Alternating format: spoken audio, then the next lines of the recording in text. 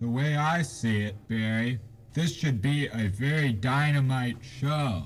He's crazy. When you're writing a Doctor Who sometimes and an explosion goes off, it's really annoying that all they can say is gosh or whatever. Blast. Oh my.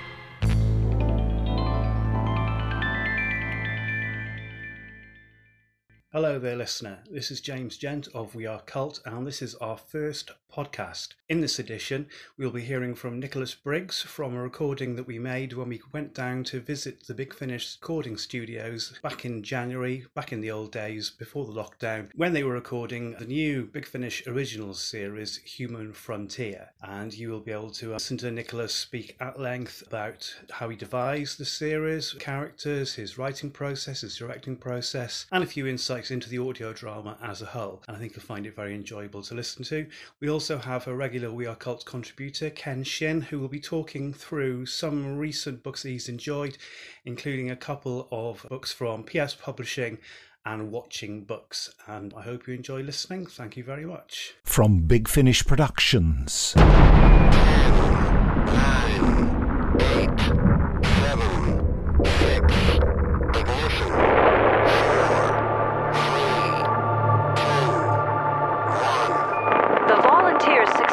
Blasted off earlier today in a textbook launch. I don't want to be put to sleep again. Emergency cryogenic awakening sequence activated. Emergency cryogenic awakening sequence activated. It's a planet. At 307 years into a 900 plus journey, it's a planet.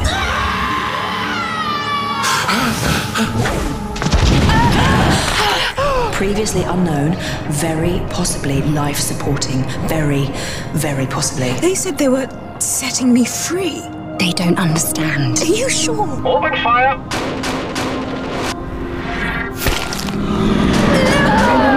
It's okay, it's okay. DNA. And a diagram of a human and a star system. Lily? It's coming back for you. What? Lily? What did you mean? Lily? Yes, Anna? I'm glad you're with me. Thank you, Anna. The Human Frontier by Nicholas Briggs. Big Finish. We love stories. So that's the trailer for the new Big Finish original series, Human Frontier, written and directed by Nicholas Briggs. What now follows is a cut-down version of an interview that we recorded during the recordings of the series, which is now available to buy from site as of now. Enjoy. I wanted to explore. I thought about how human beings from different eras are very, very different. I mean, what would it actually really, not in a Doctor Who way, be like if you had someone from the 1600s suddenly turn up here, or for us to really go back there? I think that it would be almost impossible for them to relate to each other because their assumptions about life and everything would be. So I thought, well, in a science fiction setting, how would that be? So then I sort of came up with the idea of people travelling to a distant planet but not being able to go there quickly, so they go into cryogenic suspension. It takes them a long time to get there, and they get there and then they find that people have already beaten them to it. And have all sorts of different assumptions about life, including hating the kind of people they are. And the other thing I wanted to throw into this is that the people who've gone the long way, that was actually secret. So the people who are living on this planet, who have colonized it, and they've been there for 300 years, when this spaceship, the Human Frontier, turns up, they think, well, if this was happening, we would have known about it, but it was all done in secret, and it was all, you know, an accident was faked, like they all got killed or something. So that's the basis premise of it. And the idea underpinning it is the whole business of, do we really have any free will, and how much are we controlled? Because we all think we know what the world's about. But all that knowledge we have about the world is all, we take it on trust secondhand from people, because none of us are physicists. None of us know everything about art or literature or goodness knows what.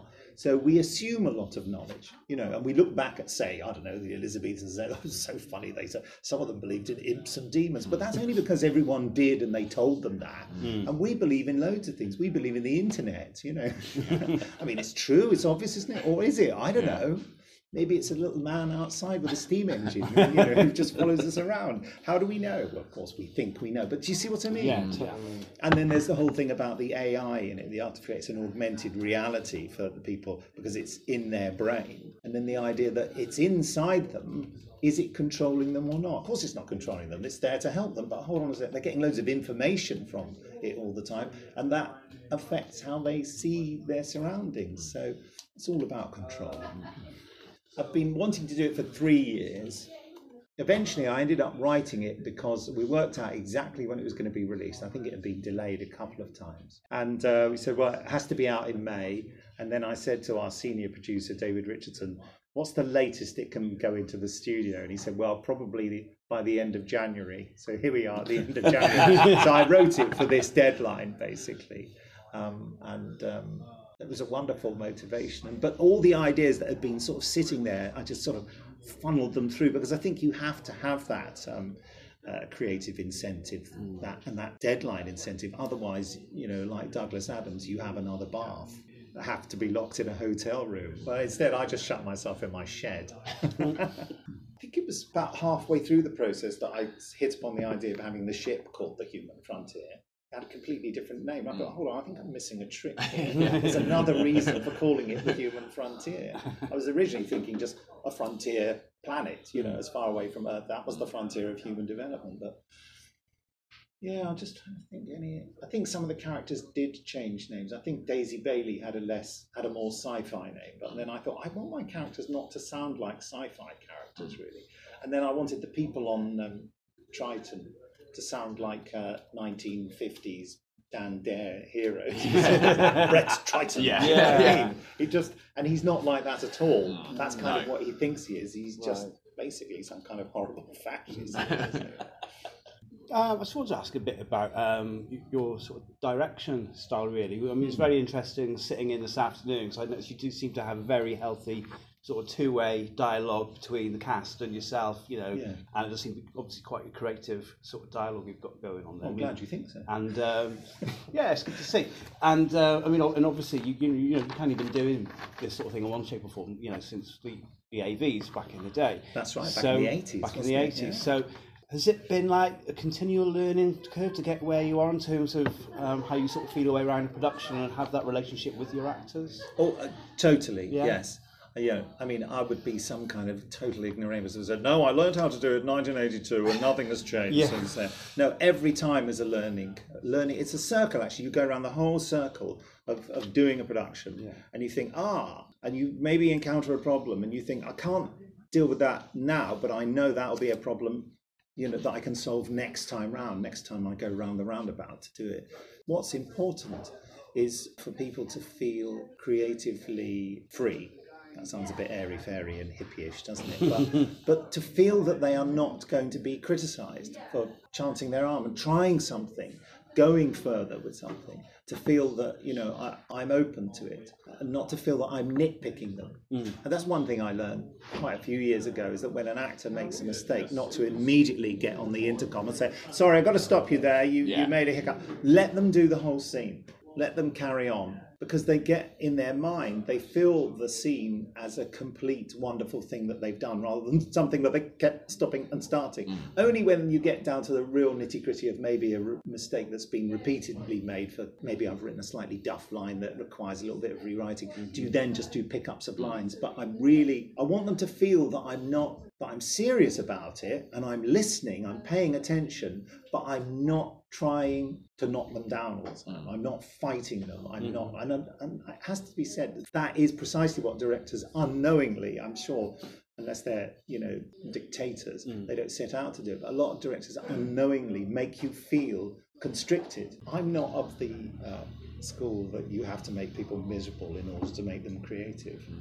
I won't do when I first started directing audio, and certainly my early Big Finish ones, I used to regularly do 7, maybe sometimes 10 takes, because I wanted it to be exactly as I'd heard it in my head. And of course, you can't make actors do that, because they end up, if they're smart, following exactly what you said, but it's almost like they're puppets someone's just dying over there. It's like they're puppets, they're being sort of unnaturally moved, and they end up saying it in the way you want, but it doesn't sound real. Yeah.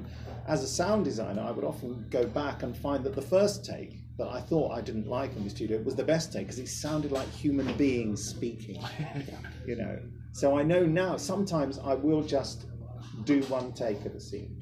That's also useful with actors, because if they know that I'm going to take one, I might take the first take, then they really step up and they deliver in the first read their best. It's a bit like the principle I was talking about. I think like people are so used to doing so many drafts of scripts, particularly in television. I think that when they write their first draft, they think, well, that's the first draft, let's see what I make of it. So they don't write anything that is really, really finished.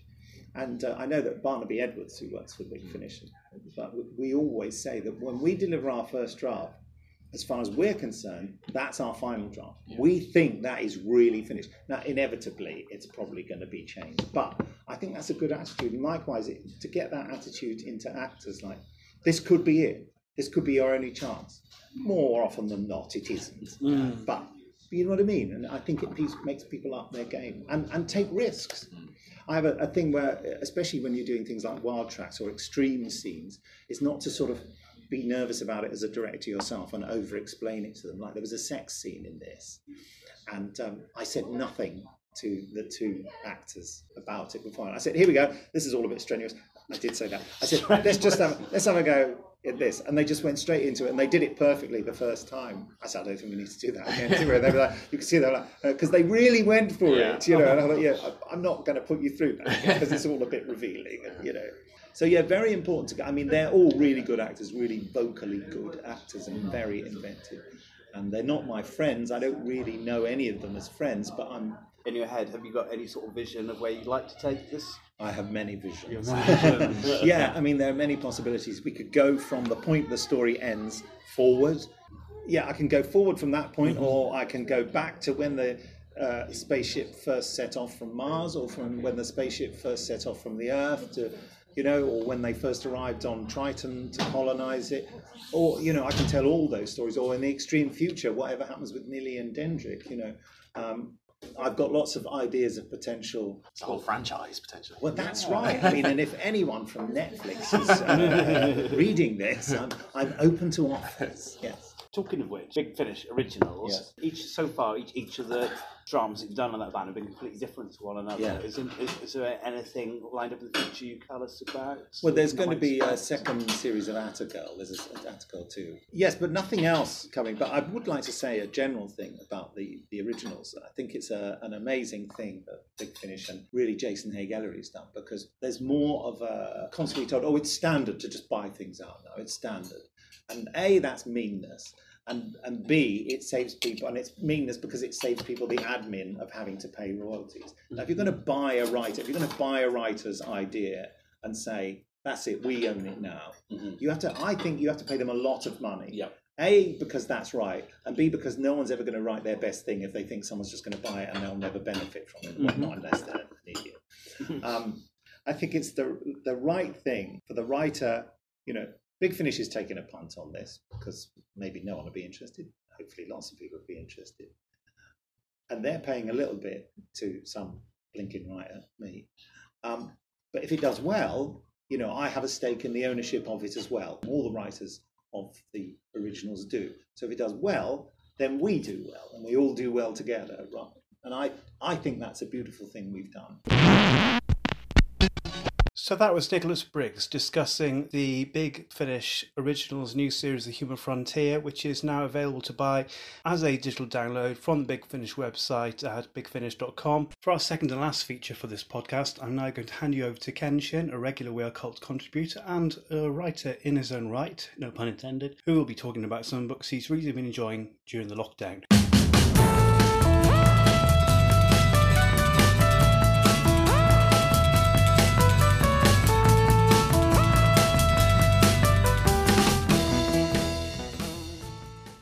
Ken Shinn here.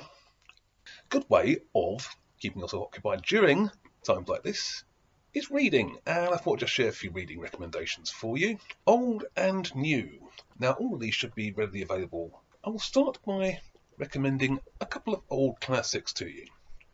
Firstly, from the Penguin Classics series, we have Perchance to Dream, selected short stories of Charles Beaumont. Now Charles Beaumont is a very interesting character indeed. He wrote an awful lot of stories for, or adapted for things like The Twilight Zone and Thriller, the old Boris Karloff series that is, and you'll find a lot of them in here. He died very sadly at a very young age indeed, but he left behind a remarkable body of work, and there is a great deal of sinister quality to this. He has a way of capturing atmosphere that is quite remarkable, and I really wish I could achieve half of what he does with my horror stories. This contains such wonderful stories as The Howling Man, which was adapted for The Twilight Zone, about a mysterious prisoner in a remote monastery and why he's being kept the prisoner, and The New People, which was adapted for a television series that Hammer made in the late 60s called Journeys to the Unknown, wherein a new couple move into a nice, posh, upwardly mobile neighbourhood, and it turns out that perhaps society is a far greater monster than any werewolf or vampire can ever be. Secondly, also from Penguin Classics, and another American author, I give you the best of Richard Matheson. Richard Matheson, again, is a legendary name in horror and fantasy fiction. He's the guy who wrote the novel I Am Legend, which has been filmed various times as The Last Man on Earth, The Omega Man, and of course with Will Smith, I Am Legend. None of these adaptations have been a patch on the original book, by the way, which I recommend you go and read as well, which is perhaps the best and most practical vampire story I have ever read, and contains a hell of a punch, several nasty twists, and really brings the whole threat of an apocalypse that isn't zombie but vampire in your own neighbourhood fully home to you. It is remarkably tough, remarkably human, very good stuff indeed. Now his short stories, a lot of which are contained in these, are also things that bear a lot of reading. We have here stories such as the infamous Nightmare at 20,000 Feet, which was again adapted for The Twilight Zone, both on television and in the movie film, in which a passenger with a fear of flying sees something on the wing of his jet during a passenger flight. Something that appears to be busily working at disassembling the engines of the plane itself. But is it a hallucination? Is it real? Whatever it is, can he convince everyone in time to save lives? We also have another big favourite of mine, Button. This was adapted several times. It's been adapted for television. It was made a few years back into a very confusing and complicated, unnecessarily so film called, I believe, The Box. And it centres around really the question of temptation. A mysterious stranger turns up one day, offers a young couple that aren't doing too well financially a box with a button on it, hence the title, and advises them that if they press the button, they will get an enormous sum of money. I believe it's $1 million in the original story, which is obviously a lot then and not to be sneezed at now. The downside is that someone that they don't know will die. They are then left with the dilemma of do they press the button or not, and the decision that they make and the payoff that it has real power. It gets under your skin and it stays there. So those are two very marvellous examples of old horror, but we also need, I think, some representatives of the new names in horror, the people who have appeared in the last decade or so at most. And this, from PS Publishing, is called England's Screaming. This is by a very talented fellow called Sean Hogan. Now, what this is, it isn't unique, but it's the most interesting way I've seen this sort of thing done in fiction. If you're familiar with stuff like The League of Extraordinary Gentlemen or various crossover stories, even things like the old DC comics where you had what-if scenarios where characters crossed over from other universes of Marvel into DC or vice versa or what have you. This one takes the supposition, what if all of the characters in British horror films are real and exist? and have had their lives played out, and how do they then interact with each other? When you have, and he's one of the main figures in this, John Maular, as played by Richard Burton from The Medusa Touch, a man who can affect reality with his thoughts, how do you control what he does? Can you control what he does? Can you get it to do very unpleasant things indeed if you can only persuade him? That's just one of the small subplots of this book. There are recurring characters in several ways, and they interconnect beautifully with each other in ways that you wouldn't imagine if you wanted to see, for example, the old Amicus Portmanteau films like The House That Dripped Blood, which is one of the examples here, and how they somehow cross-connect into the Hellraiser films seamlessly and thoroughly convincingly. Then this is a book to read. It will make you think about a lot of your favourite horror films again in ways that you didn't before, and it's a marvellous narrative in its own right. And lastly for now, just to blow my own trumpet, this is one you can definitely find an order online, and it's called You on Target, edited by Christopher Bryant. Now this, for all those people out there who, like me, were brought up over the decades from the 1970s, possibly through to the 90s or so, on those wonderful Doctor Who novelisations that Target Books put out over those years. This is effectively a patchwork of memoirs and reminiscences of all of those books in order by the people who read them. I have a couple of pieces in this book. One is on the novelisation Doctor Who in the Face of Evil by Terence Dicks from 1977, and that's a very small piece indeed. It's about a page or so long, which was asked for by the editor at the last minute because no one had done that one, basically. But the opening piece of the book is a very long piece indeed by myself on, to give it its full title, Doctor Who in an Exciting Adventure with the Daleks by David Whittaker, which was the very first Doctor Who novelisation. It was released prior to Target's release, but it was also the first Target novelisation to be issued. And that for me has a lot of memories. It meshes in a whole area of things as well, like visits to the old shopping centre at the Elephant Castle in South East London and the W.H. Smiths there in particular. Watching not necessarily Doctor Who, but Saturday evening television with my family and my maternal grandfather, who was a great fan of science fiction and horror and had one hell of an imagination as well. It's very personal stuff, as are all of the pieces in the book, and again, it makes you think not just about the books, but about the people who read them and how it affected them and how it still affects them. And it is just, again, marvellous stuff. So there are recommendations for stuff you can order online from either Amazon or the various publishers. So I'll repeat that. There's the Penguin Classics Perchance to Dream, selected short stories of Charles Beaumont.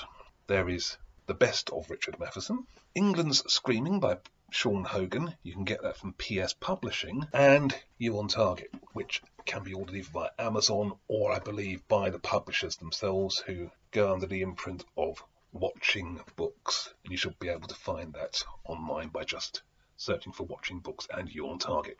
So there's some lockdown reading for you, and I hope some of it's of interest to you, and maybe even inspired to go out and read a few of these things. So for now, I'll just say I tip my hat to all of you, most genuinely. Keep observing the lockdown, stay safe, and keep yourself happy and entertained. Look after yourself. Love you all. Bye for now.